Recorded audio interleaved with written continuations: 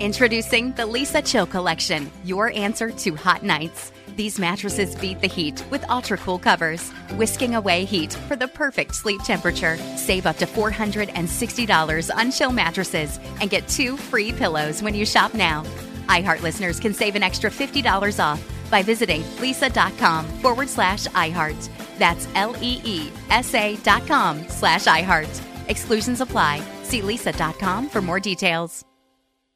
Infinity presents a new chapter in luxury, the premiere of the all-new 2025 Infinity QX80, live March 20th from the Edge at Hudson Yards in New York City, featuring a performance by John Batiste. The all-new 2025 Infinity QX80 is an SUV designed to help every passenger feel just right. Be the first to see it March 20th at 7 p.m. Eastern, only on iHeartRadio's YouTube channel. Save the date at new-QX80.com. Don't miss it. 2025 QX80 coming this summer. Got menopause? We've got you. Hi, Jackie here, founder of Exo Jackie. Feel supported throughout your menopause journey and beyond with our organic protein powders and symptom relief boosts. Formulated to keep bones and muscles strong, Exo Jackie products help reduce bloating, hot flashes, and weight gain. Enjoy 20% off with promo code EXOPODCAST. Shop now at exojacqui.com. Made for women, by women.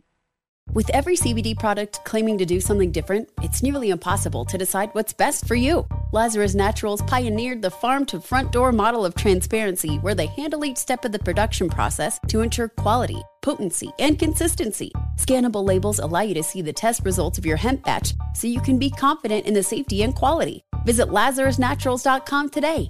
Lazarus Naturals, committed to improving your life as well as the world around you. Not available in Idaho, Iowa, or South Dakota. Taking a walk. I was touring with Steely Dan, touring with Linda Ronstadt. Again, I'm playing with Johnny Rodriguez. And I was on tour with the Doobies in England. We were playing at Nebworth, the big Nebworth festival. And I talked to the guys in Steely Dan. I talked to Walter and Donald, and they had said, hey, that we just don't want to tour anymore. I said, well, okay. I enjoyed touring. I thought that was fun. Welcome to the Taking a Walk podcast. Join host Buzz Knight on this episode with a guitar legend responsible for some of the greatest riffs in music history. Jeff "Skunk" Baxter is known for his work with Steely Dan, the Doobie Brothers, Linda Ronstadt, and a host of others. He was inducted into the Rock and Roll Hall of Fame with the Doobie Brothers in 2020. Skunk also works as a defense consultant and advises members of the U.S. Congress on missile defense. He's an amazing storyteller and an artist still committed to his craft. Let's join Buzz Knight and Jeff "Skunk" Baxter next on Taking a Walk. I welcome Jeff "Skunk" Baxter. Thank you for the kind words, sir. I appreciate it. Thank you. So you have quite a history in the Boston area. What was the music scene like when you were roaming around the mean streets of Boylston Street and the Back Bay of Boston? It was alive and well, and it was very eclectic. Boston, believe it or not, and the whole New England area had a very large country western presence. I think part of it came because the trucks that would come up 95, they'd be listening to WWVA coming out of West Virginia, and they'd be coming up Route 95, and when they get to Boston, they were looking for, music, and there was a huge, country presence. And then again, I actually did some interesting gigs. I played at a place called Paul's Mall, a jazz workshop. I was asked to do something called Who Is This Guy Gershwin Anyway, which was someone had put together a wonderful, I think it was Jeff Lass, who had put together a wonderful evening of Gershwin songs sung by different actors and actresses. And the four of us, we had a 4-piece band, would play arrangements of the Gershwin stuff. And we were doing this every night, like 5-6 nights a week. So besides the rock and roll scene and the blues scene, which was huge in Boston, there was the psychedelic supermarket. There was, again, Paul's Mall, jazz workshop. There was so many clubs and places to play in Boston. There was something for everybody. And that's when you got into really the mechanics of guitars and the work that you did in the shop there and everything. Is that correct? Well, actually, I grew up in Mexico City, so there was nobody to repair anything. So pretty much, I guess, if you want to figure out which way the electrons go, you stick a knife into the toaster. You figure that out pretty quick. And I was an older gentleman who was a TV radio repairman that I met, a Mexican gentleman, who had let me spend some time in his shop, taught me a few things. And the rest of it was just hunt and peck until, I figured it out. And then I had a little bit of knowledge at the time because while I was still in Mexico, I was going to boarding school in Connecticut. And my parents, sometimes I wouldn't fly home all the way to Mexico City simply for a short vacation. So I would spend it in New York City, either working at Jimmy's music shop or eventually working for Dan Armstrong, who was the guru of guitar customizing and learned pretty much the bulk of my knowledge about guitars and especially about guitar electronics. And so taking that to Boston, working with folks at EU Wurlitzer, and Dave Schechter and I had our own guitar shop. Dave went on to found Schechter Guitars. And yeah, just getting into, you're right, getting into the ins and outs of which way the electrons go. But you've always really had this sort of change agent approach to whether it be music or other things in life. When did you discover that you're a change agent? Wow, I probably didn't understand the term until my dad explained it to me when I was very young. And I didn't really see myself as a change agent. Many times I saw myself as getting into trouble because of, I guess, the idea of, well, no, I want to do something else, or this is not right, or pardon me for saying something here. I guess probably in the Boston area when I started to customize guitars and try to get guitar players, help them customize their sound and help them give them the tools. And some of the things we did, I mean, were really nuts. I had a good friend of mine who kept putting cigarettes up on the headstock of his guitar, while I was smoking, and they would burn down and they would, burn the finish on the guitar. So I thought, that's not good. So I hunted around, found one of those circular ashtrays from a 39 Buick and installed it in his Telecaster. So he could just have it out there and put his cigarette there while he was playing. Just, I guess, things like that. When you were in high school, you worked in New York at, was it Manny's Guitar Shop? Jimmy's, okay. Yeah. And you ran into this other Jimmy there named Jimi Hendrix, is that correct? Yeah, he was calling himself Jimmy James at the time. Yeah. And what was your take on him when you first met him? Quiet, reserved, thoughtful, introspective. And when I finally got a chance to hear him play, I was absolutely stunned. But a very nice guy. Really, a nice guy is the wrong word. A very, very deep, intense, and open and thoughtful person. Yeah, I heard him described as sweet by Felix Cavalieri from the Rascals. He said sweet was the way he described him. Yeah. Yeah, he had all he wanted to do was play music. And he also served in the military. So it was interesting at the time, the rift that was opening in American society because of the Vietnam War. Certainly many, I would say the bulk of the musicians were somewhat anti-war for good reasons. But Jimmy kept quiet about it. He didn't discuss it. And I think when he played his version of the Star Spangled Banner at Woodstock, he did it because deep down inside, He cared about his country. He was a patriot. Did you ever get to sit with him? I did for a couple of songs, and of course that blew up into, I played with Jimi Hendrix. But very, very, very, very, and when I say open, there's something amongst musicians that I call musicians etiquette, where when you play together, you listen to the other musician. You don't just jump in. You listen, you get a feel for what's going on, and you try to add to the overall experience, not to be punful here, but to the overall experience. And he was like that. Certainly, he could have held his own, and he could have dominated anything. But for the most part, he had a great amount of etiquette, music etiquette, I guess I would say. Has that departed these days, music etiquette or etiquette in general?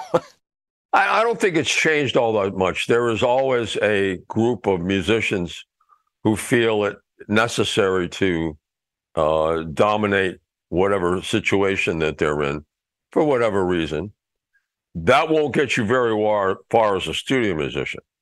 We had a saying back in the 70s when, some guy would come in brand new, and he would just, wouldn't shut up. And you go, hey, man, I really dig what you're trying to do, which was sort of a backhanded, knock it off. Kind of the equivalent of bless your heart, right? There you go. That's it. Right. That's it.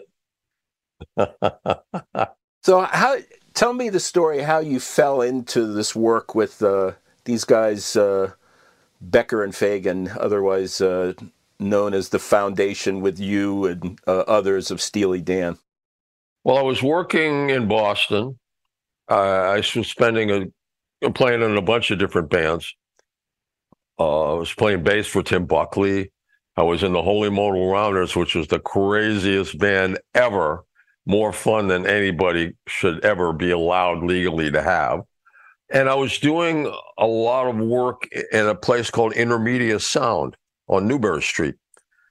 And I wasn't the house guitar player by any means, but because I was spending so much time there, people would say, oh, we need a guitar part. Oh, yeah, Skunk's over. Okay, let's, he'll come in and do it. And I was doing something, and I'm trying to remember whether it might have been for Jonathan Edwards. I can't quite remember, but there was a band called The Bead Game, which was a Boston-based band, wonderful band, great guitar player, John Sheldon, just one of those musical bands. And a gentleman named Gary Katz was producing that band. And I guess he stuck his head in when I was doing a session with somebody. And later on that day, said, I'm doing a project in New York.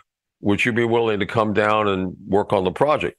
And I was doing session work both in Boston and New York. I was living in Boston, but I was commuting back and forth. And I said, sure. So I went down there. He introduced me to a wonderful lady named Linda Hoover, who was doing a record in New York, and a good chunk of the material was by a pair of songwriters named Walter Becker and Donald Fagen.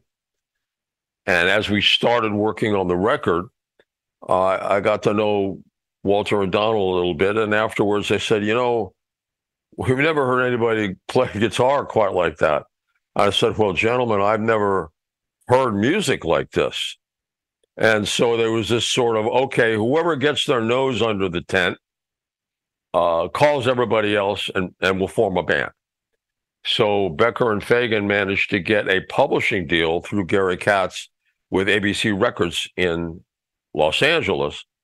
And I was already moving out there to play with other bands anyway. I was playing pedal steel. I actually was working at the Palomino Club and doing session work and guitar repair out in Los Angeles. And somehow or other, after they got the publishing deal, we thought about putting together a band. And that's how it happened. They said, do you know any drummers? I said, yeah, the drummer for The Bead Game, Jimmy Hodder. Do you know any lead singers? Yeah, Dave Palmer. And of course, Denny Diaz was a friend of theirs as well. So there you go. Wow. You know, they've recently been unearthing and re-releasing a lot of those midnight specials from Burt Sugarman. Yeah, I saw that. And the Steely Dan episodes are absolute knockouts. What was your recollection of how the audience felt about what they were seeing? Because the performance is spectacular. You had the two ladies with the flapper hats singing, and Skunk, just wailing away. And I mean, what I was struck with, for a band that for so long didn't look like it was always having fun when they were in front of people, it looked like a lot of fun. Yeah, first of all, we had a great time, and the background singers were David Cassidy's background singers, and they were phenomenal singers. Plus, Royce Jones, who was playing percussion and also singing backgrounds. Royce would step up to sing Any Major Dude, and wherever we were, immediately turned into a club. His delivery and his vocal style was so inviting. Guy was an incredible singer. Everybody was an amazing musician. And I think there's a bit of mythology that perhaps was promoted by Walter and Donald, that they didn't like to play live, and that there was something about that was less than, I can't find the word to describe it, but just wasn't worthy as being in the studio. And that's really not true. We had a great time, and we were a band. And there's something about the chemistry between musicians who work together. Certainly, Steely Dan's later works with just Walter and Donald hiring studio musicians, of which we were all anyway, was excellent. But there was something special about the chemistry. And you could see it. You could feel it. And I don't know, we were having a ball. I'm not quite sure what the problem was, It's the performances are spectacular. Oh my God! It just knocked me out, and I've watched it half a dozen times and shown it to people, and you're just blazing on that one for sure. Oh, thank you, sir. I was having a good time. So then the Doobie Brothers kind of was flowing. You were doing session work, right, with them, and you were still part of Steely Dan, but it looked like things were going to kind of go in a direction where Steely Dan would get off of touring. So was that how you ended up making the decision to go from session player to full-time Doobie Brother? Well, we had the band Steely Dan. I was also playing in Linda Ronstadt's band, playing steel, pedal steel, and out touring with Johnny Rodriguez and a bunch of just all I wanted to do was play. Spend all my time playing, whether it was in the studio or with other bands. And Steely Dan was opening for the Doobie Brothers on a number of concert tours. And very nice guys. They said, "Hey, would you like to sit in for a couple of songs?" Sure. And then it was 4 songs, and then it was 6 songs, and then it was half the show. And then finally, would you like to go out on tour with us? I said, sure. And so I was touring with them, touring with Steely Dan, touring with Linda Ronstadt, again, out playing with Johnny Rodriguez. And I was on tour with the Doobies in England. We were playing at Nebworth, the big Nebworth Festival. And I talked to the guys in Steely Dan. I talked to Walter and Donald, and they had said, "Hey, that we just don't want to tour anymore." I said, "Well, okay." I enjoyed touring. I thought that was fun, and I again, it was the mythology of, well, what's the problem here? So when I hung up the phone, I said, well, that's kind of it for me and Steely Dan. And one of the members of Doobie Brothers said, well, now you're in the Doobie Brothers. I went, okay, great. Thank you. And away we go. And what's some of your favorite memories from the work with the Doobie Brothers? And how did you bring Michael McDonald into the band? Well, I have great memories simply because there was great interaction. At the time, when Tommy was still in the band, Tommy Johnston, all of us had a predilection for 3 guitar players, because one of the bands that all of us admired was Moby Grape. I think they were probably the best American rock and roll band ever. And they had 3 guitar players. And they figured out how to do that without creating a traffic jam. I always said it's like a 3-masted schooner and everything's working just fine. And the 3 of us playing together with very different styles, I think, created almost like a guitar orchestra. So that was tremendous fun. And one day we were about to perform at Louisiana State University when Tom got extremely ill. He had an ulcer attack or something and couldn't go on stage. So, I don't know, sometimes you got to make a command decision, right? So I walked out on stage. I said, like, everybody can have their money back. There are probably, I don't know, 40,000 people there or something. Or you can wait 10 days and we'll put on a show. So I got off stage and said, well, okay. So now that I pulled that trigger, so I got on the phone and called Michael McDonald, who had been touring with us in Steely Dan and playing keyboards and singing background, and said, Michael, you really need to do this. This would be great. And he said, okay, there's a one-way ticket waiting for you at the airport. Get on plane, come out to New Orleans. So we rehearsed for 8 to 10 hours a day for 8 days and went out and played the show. Got 5 encores, and I thought, okay, maybe I made the right decision here. I love it. Talk about your time with Linda Ronstadt. What a magical moments that must have been in your life. Well, first of all, it's hard to describe Linda as anything but the consummate female vocalist. She didn't try to be a man. She was, I think her idol, not idol, but her heroine would have been Patsy Cline. She loved Patsy Cline, and we did a lot of Patsy Cline songs in the set. She was very sweet. She wasn't a wallflower. She knew what she wanted, but she also relied on the talent and the capability of the musicians in the band. You know, John Boylan playing keyboards, Richie Hayward on drums, you know, Andrew Gold playing guitar, Bobby Warford playing the guitar and pull string guitar. I mean, what a band. Actually, I think we ended up sort of leaving Linda's employ because the band was so powerful.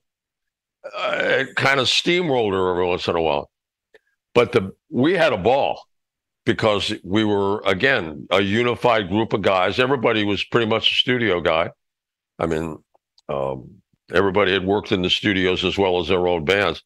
And Richie Hayward, oh, God, what a drummer. Little Feat, please. You know, so everywhere we played, everyone loved her. It was like, I had never seen anyone walk out or be unhappy at all with her music. And she was enthralling. Her spirit and her voice really got inside your DNA, and it was beautiful.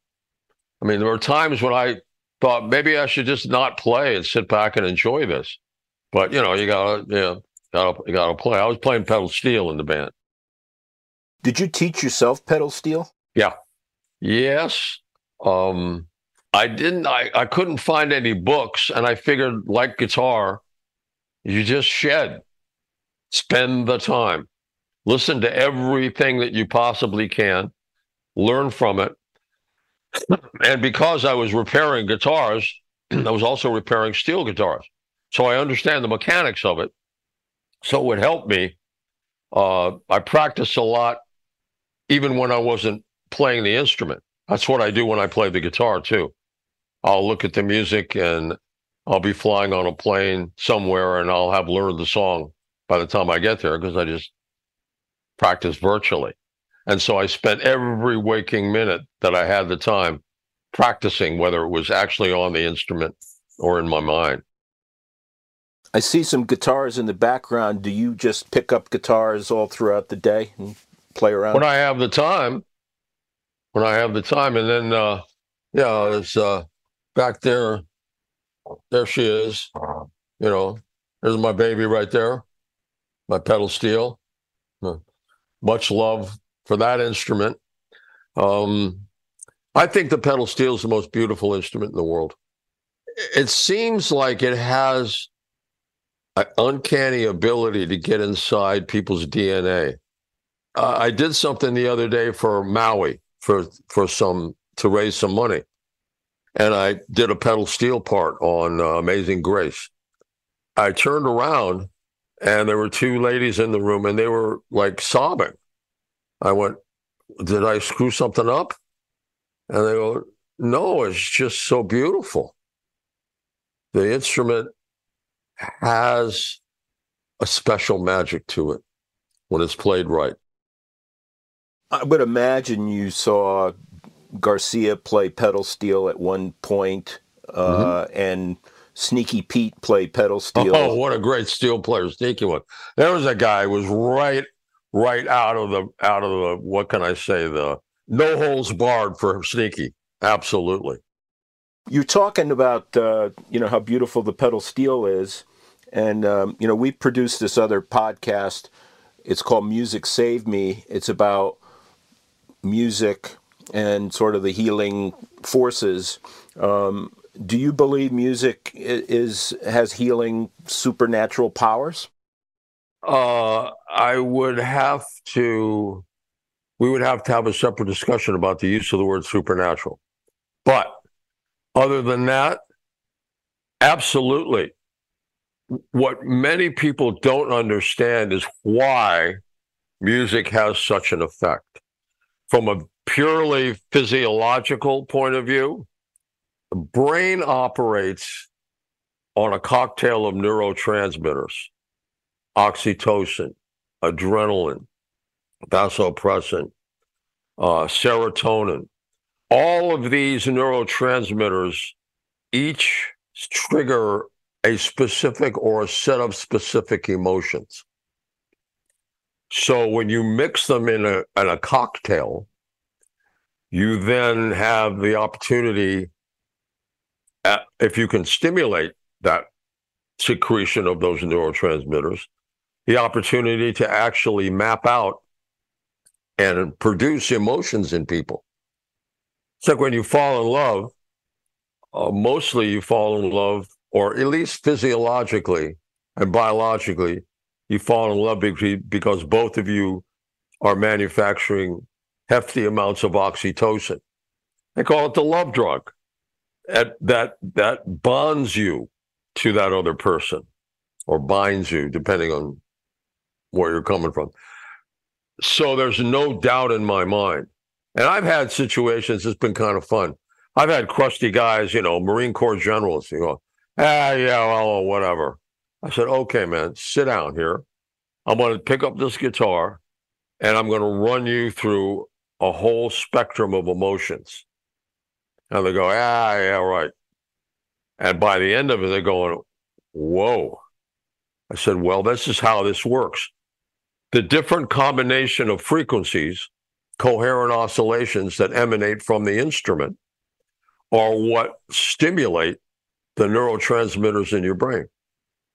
And a lot of people, it's not that they don't understand it, nobody's ever sat down and explained it to. The linearity of frequency from zero to pure energy, somewhat embodied in Einstein's equation, E equals mc squared. Energy equals mass times the square of the speed of light. so that they're one and the same. Music is just a portion of the spectrum that stimulates human beings. Why does art stimulate human beings? Why are the colors in certain combinations so effective? Well, if you strike the A string on a guitar, it vibrates at 440 times a second. In other words, it goes through 440 full cycles, and that we recognize as the note A below middle C. If you multiply that times 2, the harmonic of that is 880 cycles per second. So you hear A an octave above that note. Multiply it again. Every time you go up, you get a higher note an octave above, which is just the physics of it. Well, you know what happens when you multiply A 440 times 10 to the 23rd power? You know what the super harmonic is? It's green, the color green. All that is the super harmonic. The frequency, 440 cycles per second, vibrating millions of times. So it's all connected. So color, light, sound. When you go up the frequency scale and the human being, their sensor package is only attuned to certain parts of the frequency spectrum. So after you get past about 25,000 cycles, your ears don't hear anymore. Then you start to move up the spectrum, and all of a sudden your skin gets warm. Oh, you're in the infrared.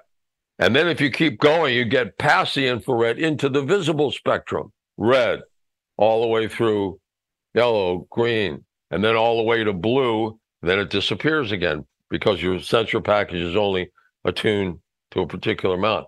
Till finally you're ending up with gamma rays and, billions of frequency vibrating at billions of times a second. And that's where you get things like the crushing of hydrogen atoms into helium and releasing tremendous amounts of energy. That's how a star works. What binds subatomic particles together? Frequency, electromagnetism. It's all the same. People say, well, how did you get involved in all this defense stuff? I mean, how do you know anything about that? I said, hey, man, a radar is just an electric guitar on steroids. Physics is all the same. Once you understand the physics of it, it's all the same. It's beautifully organized and heuristic. May I call you Dr. Baxter? No, I don't deserve that. Are you still doing defense work or the war college kind of work, war games stuff? Absolutely. A lot of war gaming. And I got to be careful. But I do a lot of work that has to do with space and space warfare and ISR, intelligence, surveillance, and reconnaissance, unconventional warfare, things that are a little to the left or right of conventional thinking. I think that's why they keep me around. Let's talk about the work you're doing musically now and how it excites you, because, we got the dates coming up. I know you love being out there, talking to people and playing in front of people, but talk about the work now that you're doing in the studio. Well, I still do a little bit of studio work. It's really in my time. It's a time management problem. Between my day job, working for Uncle Sam, and going out and playing, I just don't have a lot of time to do too many sessions anymore. But the solo project, I've never done anything like it, and it's been a delightful journey to go out and play what I want to play. And working with a tremendous musician, C.J. Vanston, who was my co-producer, and we co-wrote a lot of the music on this record, finally gave me an opportunity, which I had opportunities before to do a solo project, but never either had the time or felt that I really wanted to. But CJ and I were working on and off in the studio, and I guess it's like a jar full of pennies. Eventually, you got to roll them up. I mean, it's full now. So that's kind of what happened with this solo project. And I'm having just a ball. The musicians I'm playing with are, my God, the drummer, Mark Damian, first call studio guy, younger guy, but in the pocket. He's an old soul. He plays like he's an old soul. Our bass player, Hank Horton from Detroit, is first call bass player, great lead singer, also happens to be the bass player for the Detroit Symphony. I mean, and our keyboard player, CJ, obviously, producer, composer, incredible musician. He hasn't been able to be out with us for a while. So our new keyboard player is a gentleman named James Raymond, Jay Raymond was the 4-star general head of Space Force. I get them all confused. James Raymond is David Crosby's son and is infused with musical DNA. Frightening keyboard player, frightening musician. So yeah, I'm just having way more fun than probably is legally allowed playing with these guys. And then when we play, I get to tell stories because people seem to want to hear, as it seems that as you and I are having our discussion here, they want to hear stories. They want to hear the naissance of things. They want to know how people interacted and where things come from. So we're just having too much fun. Oh, that's awesome. City Winery, November 9th. In closing, I want to ask you if there's anybody that, dead or alive, that you could have had a studio session with, who would these people be? It's hard to say. Because I've had a chance to play with everybody from Oscar Peterson to Gene Simmons. I'd have to think about that. And I'm not trying to be disingenuous. I've been pretty lucky to play with folks that I want. I guess one guy I would have loved to play with was Manitas de Plata, the classical guitar player. That guy has some magic, karma, halo, energy, aura, something or other. I would have loved to have been able to be inside that energy field. But I've been a pretty lucky guy to play with a lot of great folks. Well, I'm pretty lucky to get to talk to you, and I can't tell you the joy of the music that you continue to give us is so appreciated, and the Taking a Walk podcast is proud to have you on.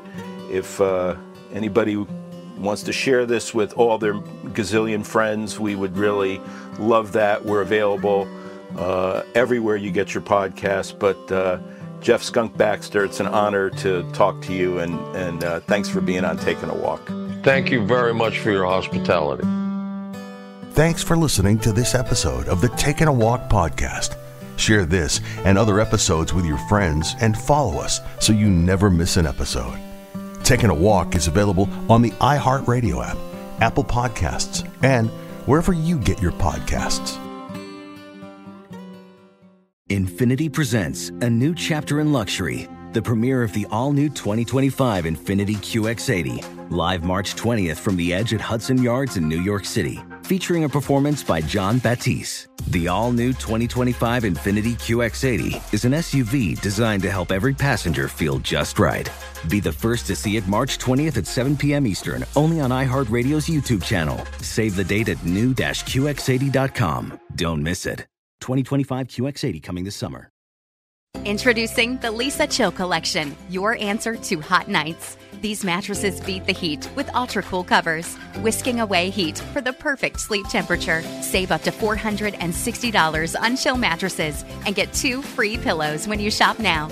iHeart listeners can save an extra $50 off by visiting lisa.com/iHeart. That's LEESA.com/iHeart. Exclusions apply. See leesa.com for more details.